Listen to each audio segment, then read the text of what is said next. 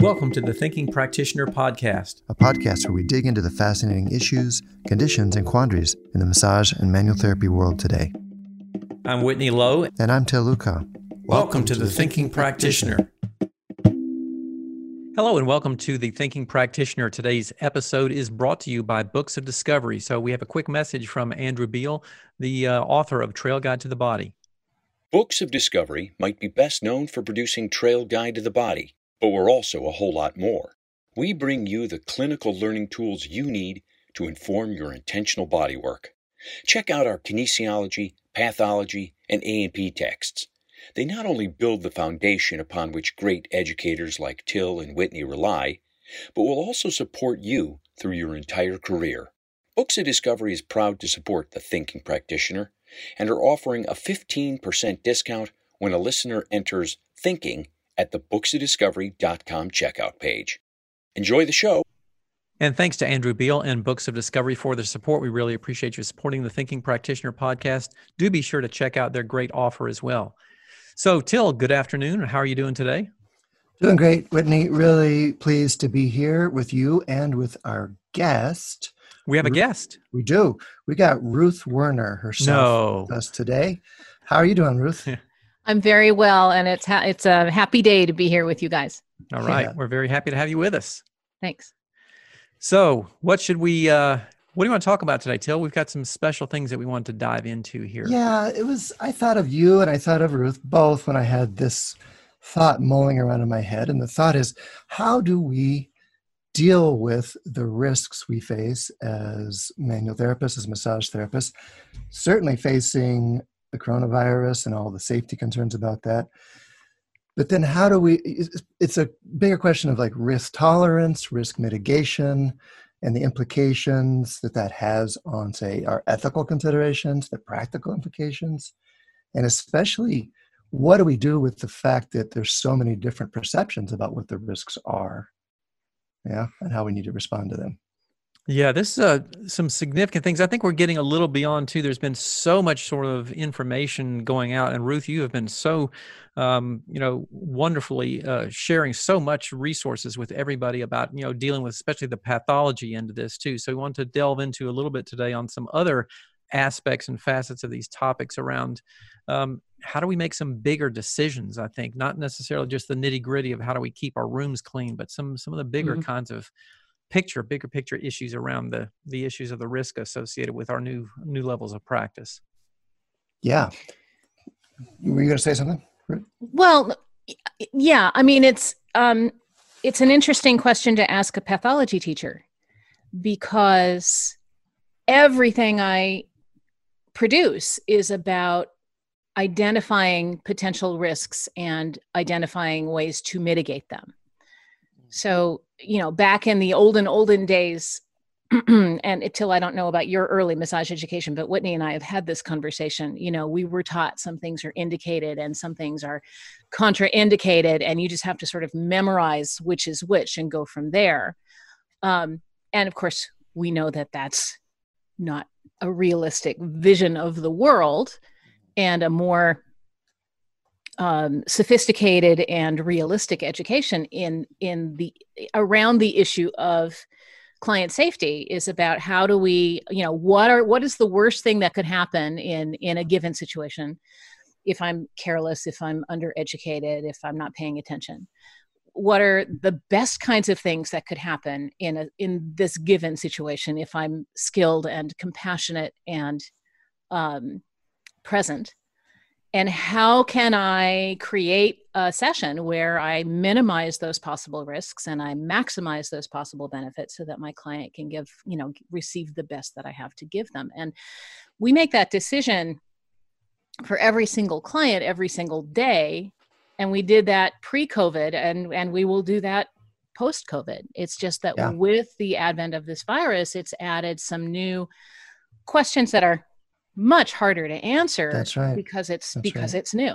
And I want to back up a little bit. We owe you the chance to introduce yourself. I just assume that you don't even need an introduction. We all know who you are, but maybe what would you want people to know about yourself in terms of introduction? Well, thank you. Pardon me. The first thing to know about me is that I live with a chronic cough, and it will go away after I talk for a little while, but I do not have COVID-19. I just have a chronic cough.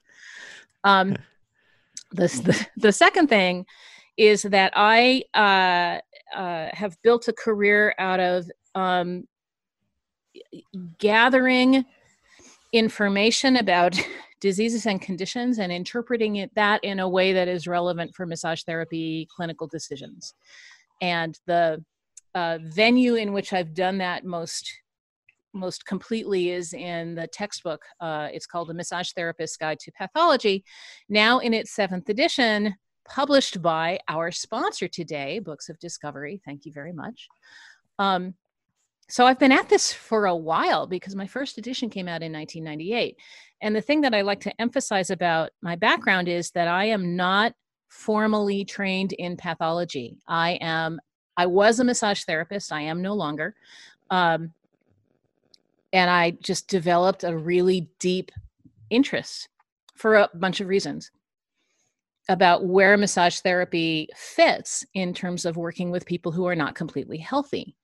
And I was someone who was willing to pursue that question and really dig into it at a time when not that many people were interested in it. And my work ended up being very useful and got published. And, now the book is used in massage schools all over the world, and which is wonderful. But I like to share that little bit of origin story because it is inevitable that everybody listening to this will eventually have a client with some condition that they know nothing about. And it's not in the textbook. And that means we're on our own. We have to find out what we can find out about it and make appropriate decisions about those risks and benefits. And that's sort of part of my goal, is to present information so that people can make good clinical decisions, but also to present a pattern so that people can fill in some of those blanks on their own when the day comes that someone comes in with a condition that, you don't have a textbook that gives you specific guidance. Yep. So that's why I thought of you when I thought of this conversation, because there are really some questions that I'm thinking through for myself, and they are one step back from the specific how-tos and even specific pathology kind of considerations. But I really did think of you, and I really thought of Whitney and your input on these questions I got. Can I run some of them by you? Sure, absolutely. So I get a lot of social media contacts, get a lot of emails, get a lot of questions, people asking for me to help them with things, help them think through things. And the big one for a while was, how can I eliminate risk? The kind of stuff, Ruth, that you've made so many contributions to. What are the practical, clear things I can do to eliminate, they would say, risk to myself? And the questions have shifted to, if I can't reduce risk to zero, since it seems like COVID's going to be with us for a while, how do I manage the risk that I work with or live with? And that gets me interested in the bigger question of, what level of risk are people okay with and what are not okay with? I have a particular perspective that might be different from somebody else. And it's particularly interesting that at this time in our cultural scenario that we can't even agree about what the risks are. And that way it becomes a really wicked problem, as they say in coding. It's a problem where we don't even agree what the problem is. Mm-hmm. So it becomes really hard to address and hard to solve. It seems too that we're at a place where some of this is moving from being a strictly medically based decision to also having some very gray areas on the ethics world. Yeah. Of making those determinations and decisions. And I think that's what makes it particularly more challenging for lots of people, because there clearly isn't right and wrong science-based answers to many of these questions. Oh, that's such an important point. And then it also blends into questions of individual responsibility or collective responsibility. Mm-hmm. Our traditions and our cultural norms around that, individual freedoms, our individual responsibility. So, right. Yeah. So, I mean, just thinking back, traveling as I was when COVID hit and being in Asia, it was such a clear collective response. In Taiwan, say, when we visited, we landed in Taiwan and we taught a class in masks and with 80 people there. And they had it dialed in. They knew exactly what to do. They had door monitors, temperature checkers, total disinfecting a couple times a day, on and on. And they just clicked right into that. They'd been through a couple practice rounds before with other viruses. And it was reassuring. At the time, it was like, is this too much? But in hindsight, no, they really had it dialed in. Mm-hmm. And then coming back to the US and seeing what a disparate set of approaches we're taking in here. It's got this question high in my mind. Yeah, and it's such a weird combination of, wanting to follow the science, but when you say I want to follow the science, then you have to be willing to like change on a dime, because the information that we're getting about the virus and about how it most easily spreads and all these different things, that changes quickly. That's right. And we're not good at making fast changes. And there are identity things. I got the biggest amount of pushback I've gotten in the material that I've produced is when I said that I can't make an argument that massage therapy is an essential service, because I cannot demonstrate that someone will die if they don't get massage. That doesn't mean massage is not important. There's a big difference between essential and important. Yeah. Right. Right. And, and this is where I have a difference of opinion with a lot of people that I respect, and that's okay. We can agree to disagree on some things like that. But there are, in addition to ethical considerations, there are considerations of identity. There are considerations of financial survival. Huge. And then that all gets tied up in political identity as well. And it becomes, in the United States, where we place this very high value on individualism and thinking for oneself, it becomes a particularly difficult problem. And it has not been helped by the fact that the larger systems have not supported us in doing things like you saw in Taiwan or Hong Kong or places where the zeitgeist is, we're all in this together. We here is our cultural standard. Everyone wears a mask now. Yeah, no, we don't agree on that. That's for sure. Interestingly too, what you were saying, Ruth, about the pushback that you got on that whole issue of essential services, one of the other trends that I've been seeing a lot, and this is, watching a lot of the discussions on social media now as we're trying to sort of dip our toes in the water of getting back to work, is, a lot of clients saying, I'm willing to take this risk because I need this. They're the ones saying, I need this for pain relief, or I need this for stress management, or I need this, and I'm willing to take that risk. And so a lot of the practitioners now are, faced with this situation of saying, those that are not ready, saying, no, I'm not taking that risk. But even though you might want to, it poses a really interesting kind of dilemma for many people out there, I think. Yeah. And it, one of the things to think about is what happens when a massage therapist risk tolerance is different from a client's risk tolerance. Mm-hmm. Yeah. In either direction. But right, I think what we are going to see more often is clients saying, I'll do anything, just get me in on your table. Or clients saying, I really want to come in on your table, but there is no way I'm wearing a mask. Yeah.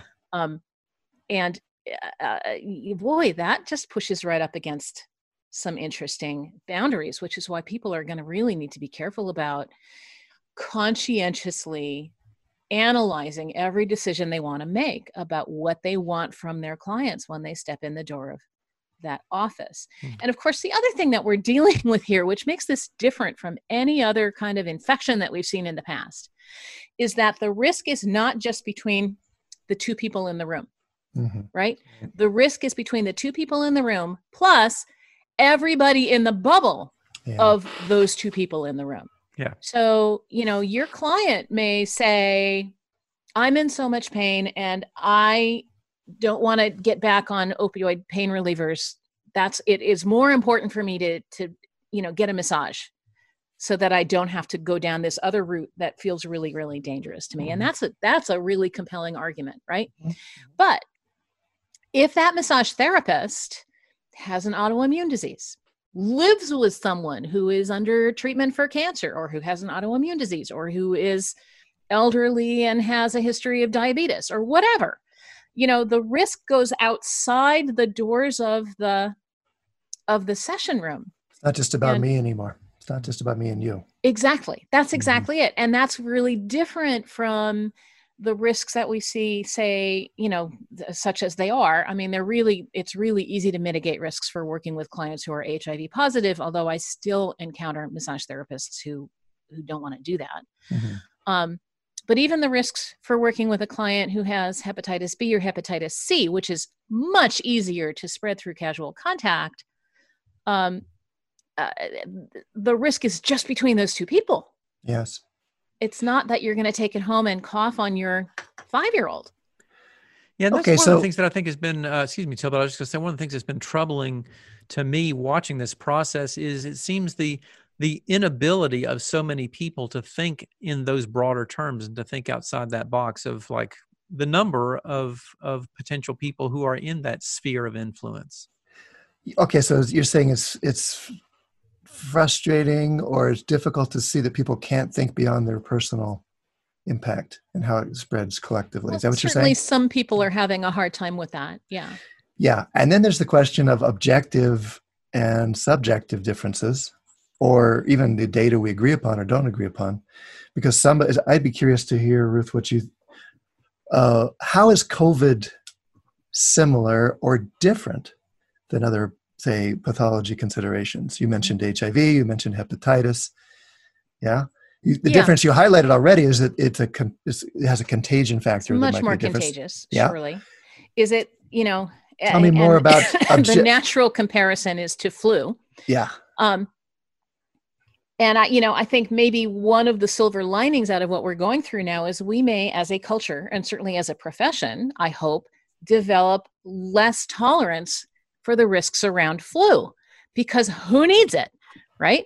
So, if you can mitigate flu at the same time, the risk of spreading flu in the same way that we mitigate the risk of spreading COVID, then that's just bonus, right?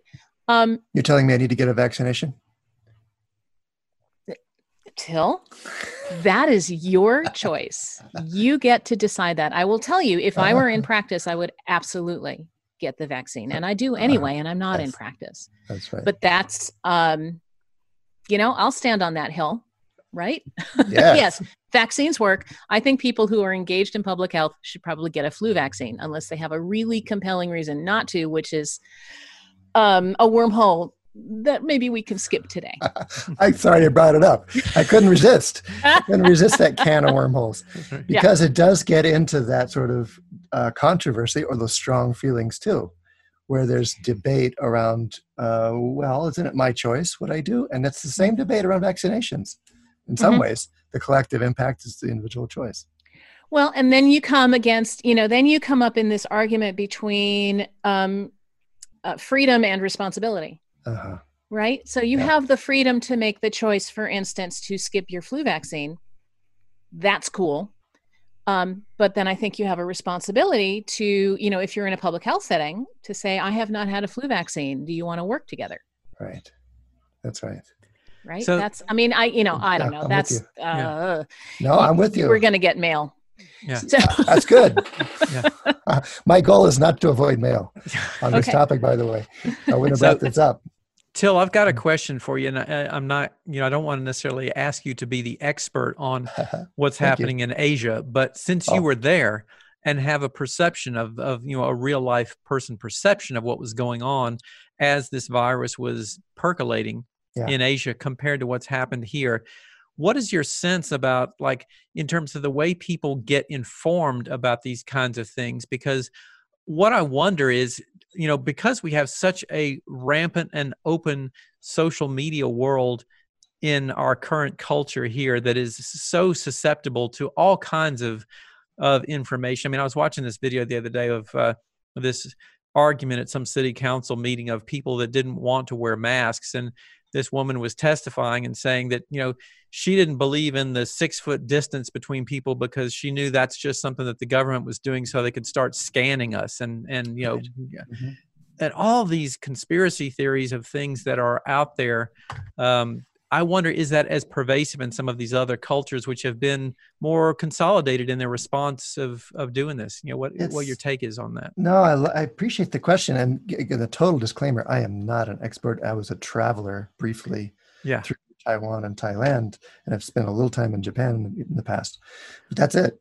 So just based on my personal guesses about the difference, as well as my conversations and reading,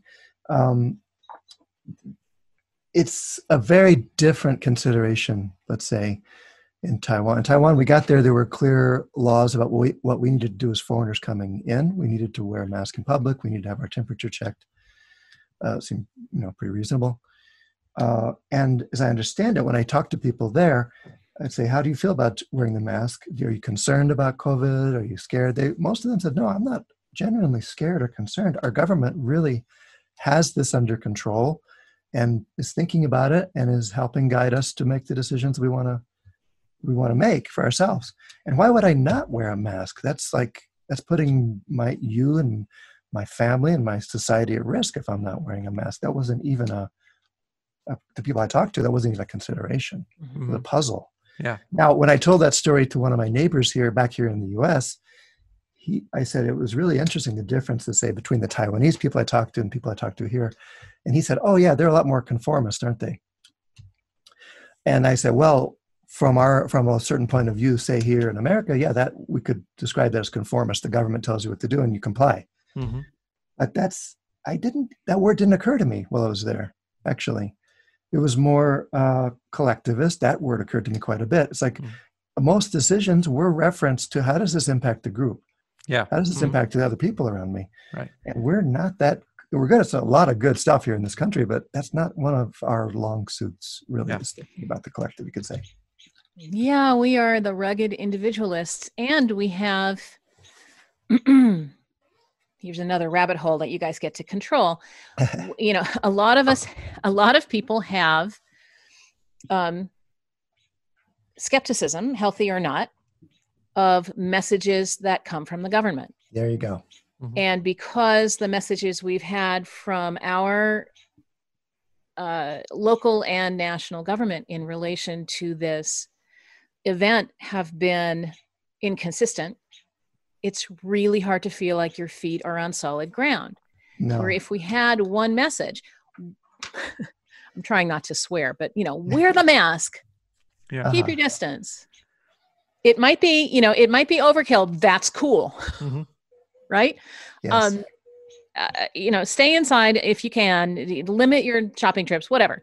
If we'd had one consistent message that the people in the system meaning basically state and national governments, were willing to reiterate and enforce,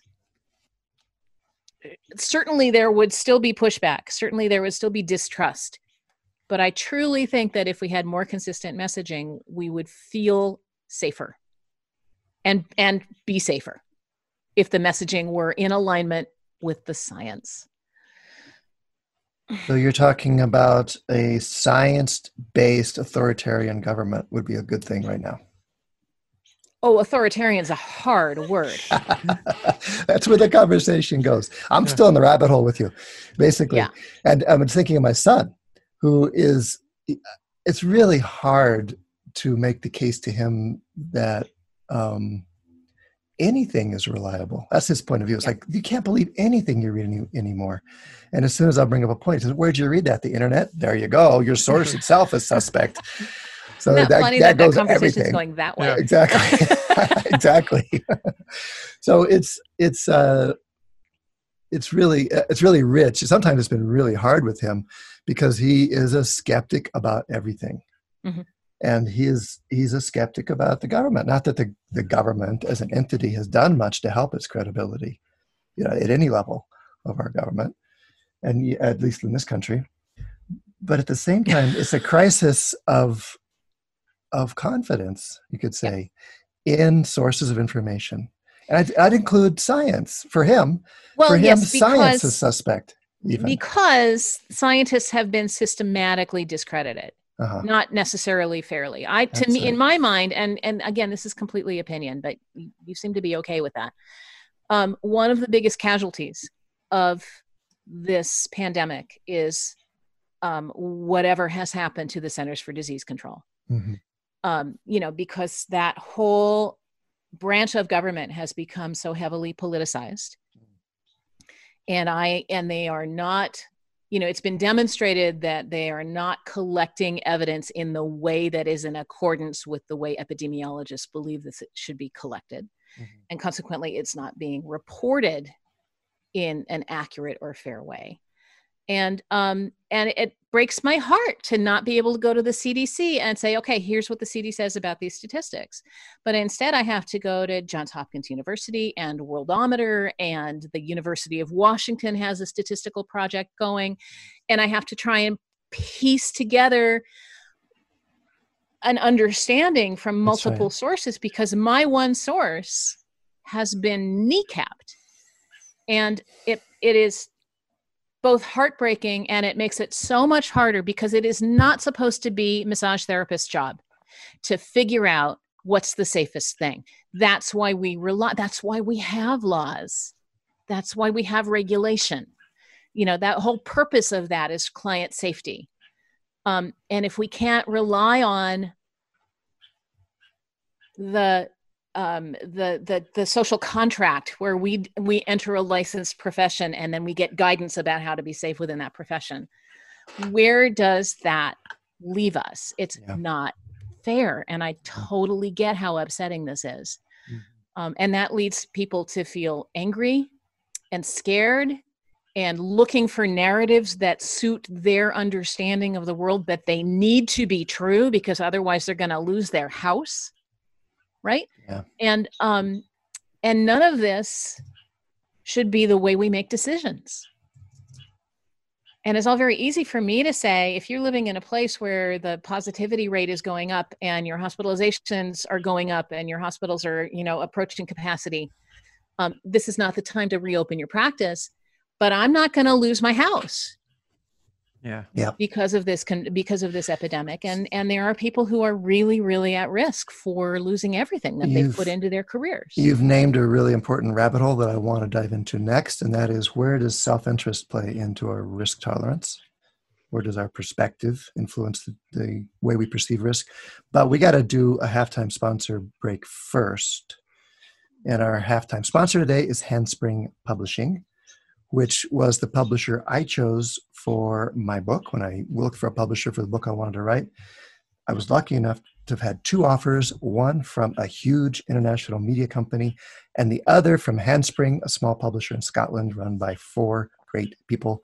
I'm glad I chose them, because not only did they help me make the books I wanted to share, the Advanced Myofascial Technique series, but their catalog has emerged as one of the leading collections of professional level books written especially for body workers, movement teachers, and, as they say, all professionals who use movement or touch to help patients achieve wellness. Amazing to have them as a sponsor, along with our other sponsor today.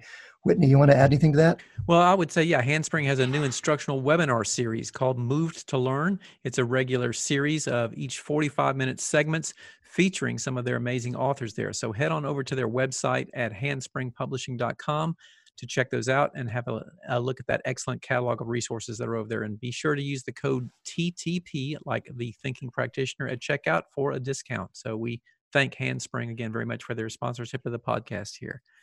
So, Till, I want to go back down that rabbit hole that we started to open up here. But one other thing I just wanted to also ask about or reflect on here is that, and again, this is, a curious question looking at us compared to, in a sort of a cultural comparative way to other, cultures that are having to deal with this in different ways. It seems like in this culture here in the United States, we have become so susceptible to spin on stories.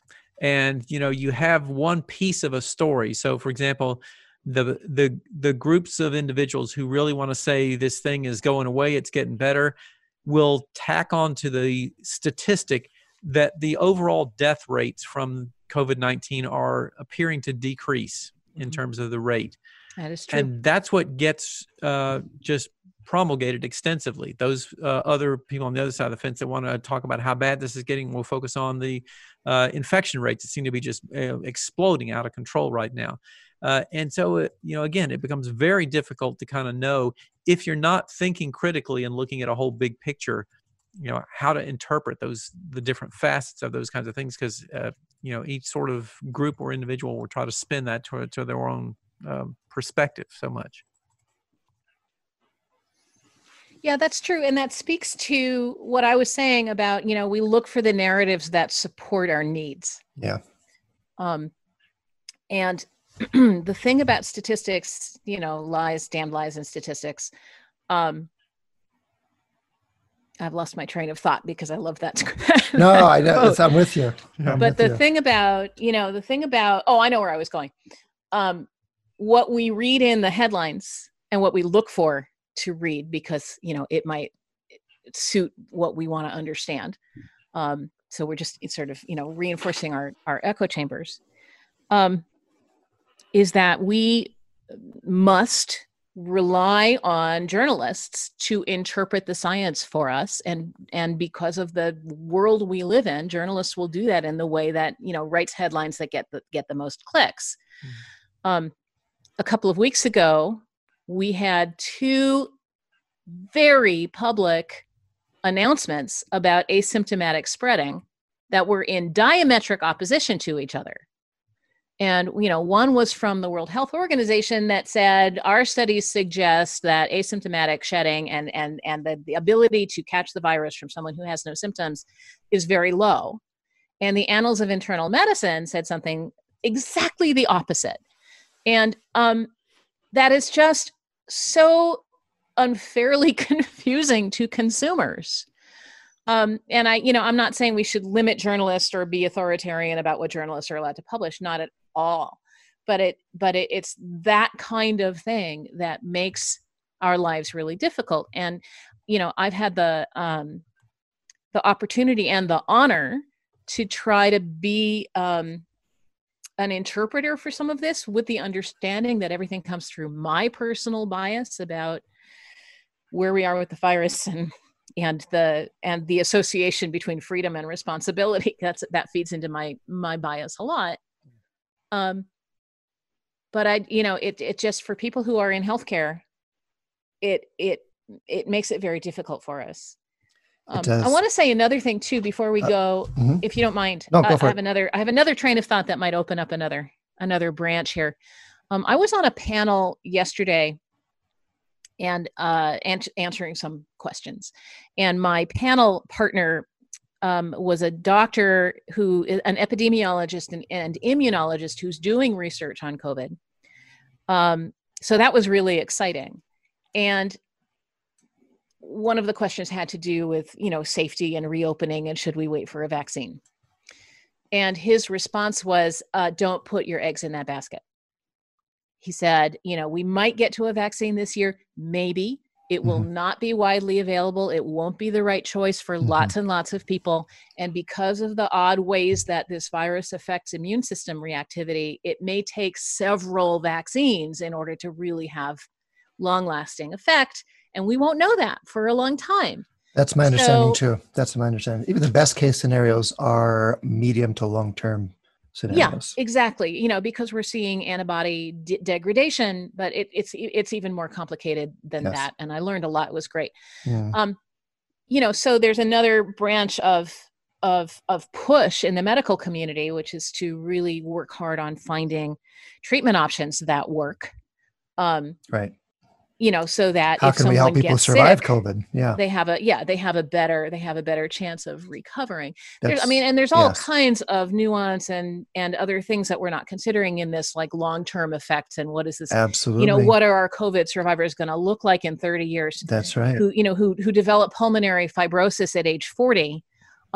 That's a really, really crappy disease. And musculoskeletal conditions and neurological conditions. Neurological things, all kinds of things. And we have no idea what those repercussions are going to be like. But which, not to find a trite silver lining, but maybe it is, there's a role for our work. Oh, yes. In the future, and the learning we need to do about the long-term effects of this virus on survivors. There's going to be a role for us in that picture. Very And I clearly. have been working on some material about working with COVID survivors, and at least in the short run, things we need to be looking out for.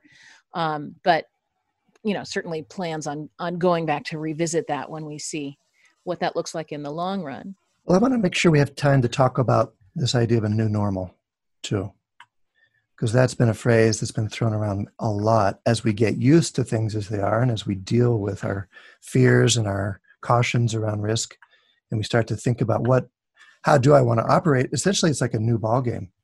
Mm-hmm. And it's a ball game that's happening, as you've alluded to, in the absence of surety. There's so much uncertainty that most of the adaptation we're having to do is around unknowns as opposed to things that we can fix. Mm-hmm. And I ran across this idea of hedonic adaptation that I wanted to run by you guys. Yeah, I'm eager to hear you explain that. Yeah, I've heard you allude to that before. Maybe I've already told you about it, Whitney, but it's pretty simple. It's the idea that we get used to things and that we return to a kind of baseline state of happiness or our hedonic set, irregardless of what's happening outside the external circumstances. We tend to gravitate toward a certain set point of happiness. Mm-hmm. And that's good news and bad news. The good news is that when something really challenging and awful happens, like an epidemic, that eventually we find ways to make that normal. And this is, there's so many stories of that, from life circumstances, from war, from strife, from other epidemics, from personal health crises, where people get to a place where this is just what is, and I still have a satisfying life, even in this scenario. The downside is, it's the same phenomena that happens when something really good happens to us. Falling in love is the classic example. The first kiss, the first date, the first whatever has a specialness that fades because we return to that kind of baseline of usual experience.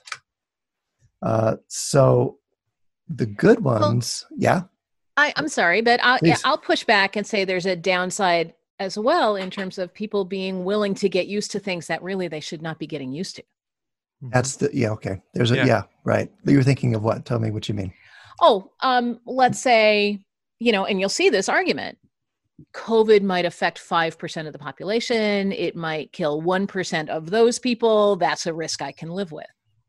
Gotcha. Well, if that adds up to 800,000 to a million people in the United States dying, give me your list of who it's okay to put on, put in that category, right?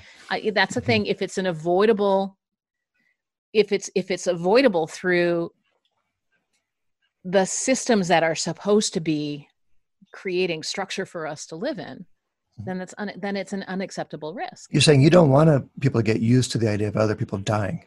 You don't want that to become the norm unnecessarily. And we, in a certain way, we've done that with flu, right? So, flu kills in a good year 20 to 35,000 people, in a bad year upwards of 60,000 people. And, an early thing that we heard in this pandemic was, well, flu kills more people. That's no longer true. Why aren't we fussing about flu? And, I'm fussing about flu. These are unnecessary deaths too. Yeah. Okay. So the other side of that conversation is, where do you place this in the level of threat from all causes? So there's the arguments say that economic disadvantage also causes deaths and disability and harm. And I remember seeing the statistic, every 3% increase in unemployment results in a tripling of alcoholism deaths. Right. Alcoholism, drug abuse, domestic violence, all of these things are things that need to be weighed in balance for sure. I'm absolutely not denying that. It's not an all or nothing kind of weight. Yes. But I would say does not the death card always trump? And if it does, how do we weigh the direct deaths from COVID infection against the follow-on deaths that might happen from other course of action too? And I think one of the more challenging facets of this that Ruth, you alluded to earlier too, in terms of the spread and the contagion of this particular disease. And this is where something that I think we're watching right now in the United States with the shift of cases moving towards younger people because of the increased or let's say decreased tolerance to staying home amongst many of these young people. And we're talking mainly like sort of especially quite young people, meaning the college age individuals, the 18 to 25-year-old age group. And in particular, we know that the level of cognitive development has not finished in many of these people. We just know that scientifically. They don't have the same capabilities to think complex analytical perspectives about things. Ansel's not in the room. I'm going to quote you to my 21-year-old son. Right. Yeah, right. He's not in the room right there. So we know that there are difficulties in seeing those kinds of perspectives. I heard this crazy story this morning about, I won't say what state this was occurring in, but a bunch of college-age kids having COVID-19 parties, getting together to see who's going to get sick. And then there's like a cash payout or something. Yeah. Like really? Take a kitty for the guy that loses. Uh-huh. Yeah. Yeah. And so, well, there's been an uptick here in Boulder from frat parties. Yeah. Yeah. And this is the summer. I mean, it's not, to be fair, not in session. Yeah. Right. And to be fair, this is a population of people who are less likely to die, but they are still going to the hospital and they are still consuming, they're out of to be sick means to not be adding to our societal well-being. They may be consuming resources that they wouldn't, in terms of medical care, that they wouldn't otherwise need to consume. Yeah. Right. And so we all end up paying for that in one way or another. Yeah. I think it's great that younger people usually don't die, but that doesn't make it easier to manage doesn't make it easier to manage. And when did 21-year-olds ever make risk calculations? When did 21-year-olds ever make that? Well, that's the thing. I mean, they've been bulletproof for all kinds of things, alcohol problems and, crazy things that we do at that age that are life-threatening, so we know that lack of frontal lobe development has been going on for a long time, and it's had other kinds of negative impacts as well. But two topics I want to make sure we hit on before we run out of time. How do we communicate or create or help our clients with their perception of risk in coming to us? Because like you mentioned, there's differences. Some of us are getting calls from clients who are ready to come before we are. Other clients, like one of my friends went to a therapist who was open and following the guidelines, but he said he got the impression that she was watching him for cues more. The therapist was watching the client more for cues, and that she was okay either way. She could not have her mask on. She could. But he was making sure that he was comfortable, which he perceived as her not quite. Of course, then he wonders, okay, so what did she do with the last client? Did she let the last client have no mask on? Those kind of complex questions too. And he said, he's been seeing her for years. My friend, the client, said, I got the sense that she's a little bit desperate for work, that she was really willing to make it work however I need to, which didn't reassure me in terms of my concerns about COVID. Yeah. So what are your this kind of gets into something that you and I touched on in one of our previous episodes, talking about sort of the divisions in our profession about, are we a healthcare practice or are we some other facet of this? Because now every single massage and manual therapy practitioner has to act like a healthcare professional to a significant degree, no matter where they work, no matter what they're trying to do, because they have a lot more things that I think they need to think about along healthcare practices than they might have thought about before. Are you talking like even the way my hair cutter needs to act like that? Is that Absolutely. What you're referring to? Okay. Yeah. Oh, yeah. Hang on though, because, well, I don't know necessarily, but I haven't clearly have not been to get my hair cut in several months, but the estheticians, the people who are doing skincare, Yes. in many ways are way ahead of us and have been, the good ones have been for years. Do tell. Well, I mean, in terms of the way they manage hygiene and the way they, manage crowding or distance or whatever. That's, I understand this from my work with ABMP and their whole reach into the esthetician world. Yes. Right. So that's an interesting thing, but I will share that in the past week, I have had communications with people who are back to work, who are nervous, but use the guidelines that are available and felt like that the parameters in their local area were okay for them, Yes. in terms of what made them feel safe. And they describe what that was like. And by and large, people are doing fine, right? You learn how to work with a mask. If you're in a place where you need to wear gloves, you learn how to use gloves. You bump the temperature down in your room because everybody's, got a little more gear on. You clear out all the tchotchkes from your room, and that makes it easy to clean fast. Yeah. And so I've been reading some really nice, positive, it feels so good to be back at work kinds of stories that may, and what I want to add to that, Till, and this sort of gets back to where we started today, which is, how do you assess risk levels? There's not a one size fits all answer to this, right? And so for someone living in an area where local infection rates and hospitalization rates and death rates are down and have been on a downward trend for a couple of weeks, might feel okay about opening their doors under, with the caveat that they may have to step away again if something weird happens.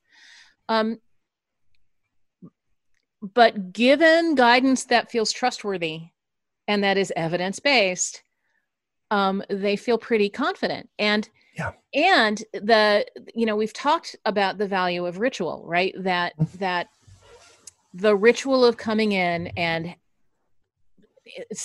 doing your hand sanitizer, maybe the therapist and the client does their hands together. The ritual of, here's the mask I'm going to give you for your time in our room together today.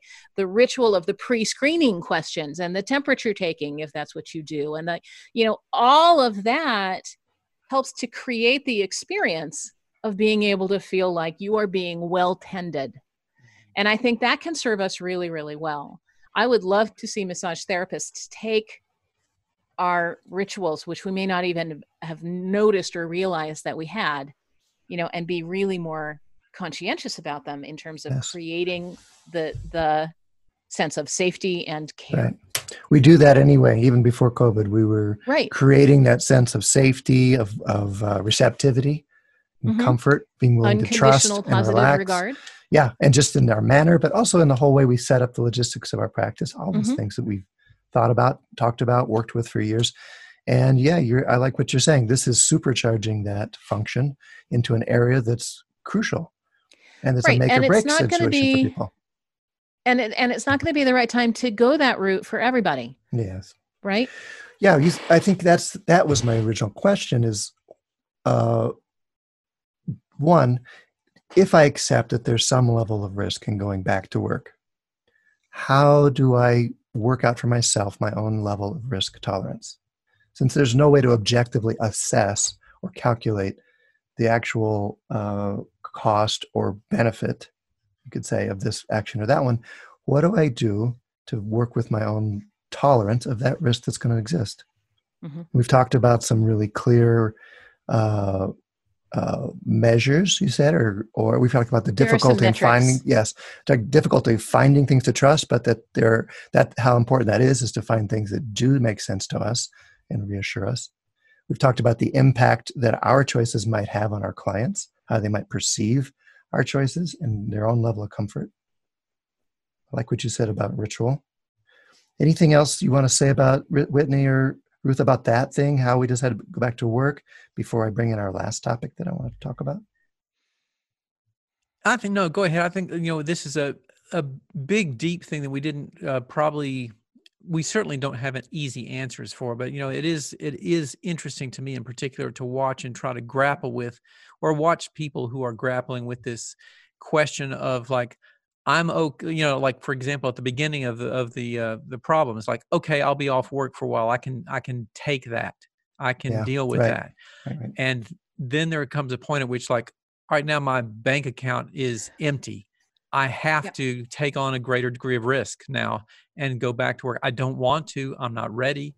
I don't think it's safe, but I don't have a choice. I have to go back and do something, or whatever they're faced with. Lots of people are finding themselves, an increasing number of people are finding themselves in that boat of really having to make that decision about what risk That's am I right. willing to take. But economics begins to, it's like the scales begin to shift. Economics begins to take a bigger perspective than it initially had, because your resources are gone. The rainy day fund is gone. The borrowed money's gone. The unemployment benefits are running out, or whatever it is. That's right. Yeah, So and in an ideal world, that would not be a major factor in making this decision. But this is the world that we live in. The Yes. other thing I want to point out is, we're the massage therapist I'm seeing in my head as we're talking about this decision-making process is a self-employed person. And there's a huge population in our field of people who don't have the freedom to make the Yes, choice about when they absolutely. go back Yeah. to work. Mhm. And they have only limited freedoms, if you like, about Work conditions. the conditions of work that they're Scheduling, in. And I've for had, example, yes. communications with people who are in other health provider offices or franchises or whatever, where they have not been thrilled at the mitigations that are being used in those settings, and they feel like they don't have a lot of options. Yeah. And Well, it's heartbreaking. It is. It's really difficult. And a lot of these issues we could translate to the things you have to think through as a clinic owner Mm-hmm. or a spa manager. The same considerations and questions are there, maybe at a bigger scale, because there's people that you're responsible for. Exactly.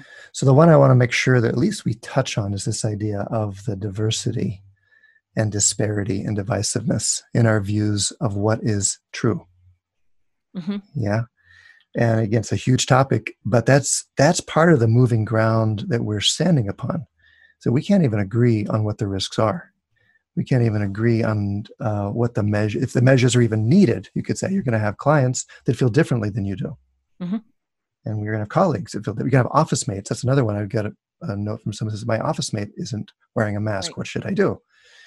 So this diversity or disparity that we have between us. Do you want to say something, or do you want me to share my latest thinking on that? I'd love to hear what you have to say about that. Okay, Whitney? Oh, go for it. This came to me and I loved it. I laughed out loud.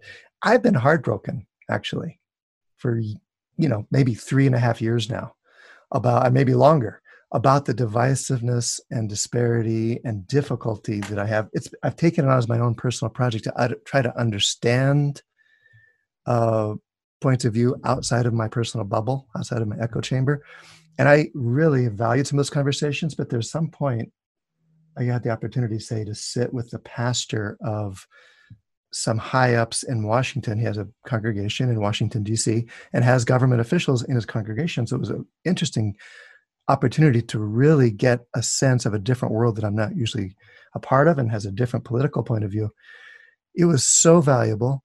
It was so eye-opening. It helped me understand things in a whole helpful way. And then at some point, I was like, okay, I'm ready to go back to Boulder now. Can I just go back to my bubble for a little bit? Can I just go? This is almost too upsetting, the fact that we see things so differently. Yeah. So this is what I've been grappling with for a while. Here's the one that made me smile the other day. I realized, what if that isn't in its nature a problem? Mm-hmm. What if that is our tradition as a country? What if that diversity, that disparity, even that divisiveness is what we've had from the beginning and what we've adapted to try to work within? This is a big one. We're straining at the seams. We're having some difficulty. But what if this individualism, and this tension between individual freedom and collective responsibility is the very thing that we've been working with the whole time and the thing that our country is built around? I felt like an instant patriot to me. Yeah, I like that perspective. I do too. And there's something that's very enriching about recognizing differences of opinion, certainly recognizing differences of opinion and different worldviews that can make you make me at least a more full person, which is why I take comfort in my echo chamber, but I try to have permeable walls in it. And the question for me is, as you are, I'm kind of going down two roads here. One is as you are trying to expand your horizons about people's points of view, can you do that without damaging yourself, right? I mean, there's a reason we avoid spending time with people who make us feel really upset. And it's good to look at why we're upset. For me, if the why I'm upset is because I feel like this person is blind to the science and is unwilling to open their eyes to that, then I can step away from that and not feel terrible about it, other than saying, God bless you. I hope things work out for you. Right. I'm looking for a next level. I'm with you on that, by the way. But I think, and it's not like I want everything to be okay. It's not a nihilism of everything's relative at all. It's so important to disagree. And it's so important to know, and I know the three of us are science-based and have that as a value for ourselves. But there's a way that I want to understand why other people wouldn't. And even understand that I'm going to be in the same country as them. And I'm going to be neighbors with them, and I'm going to be in the same families as them. Mm-hmm. And so how do we go from here, even with those strong disagreements and completely different maps? Yeah, I'm filled with admiration. I'd love to share just a little anecdote, and it doesn't even go anywhere. But my son is a paramedic. So he's working in that field, and he's working with the police and with firefighters. And what that means is he's working with people who are of a really different political persuasion than him.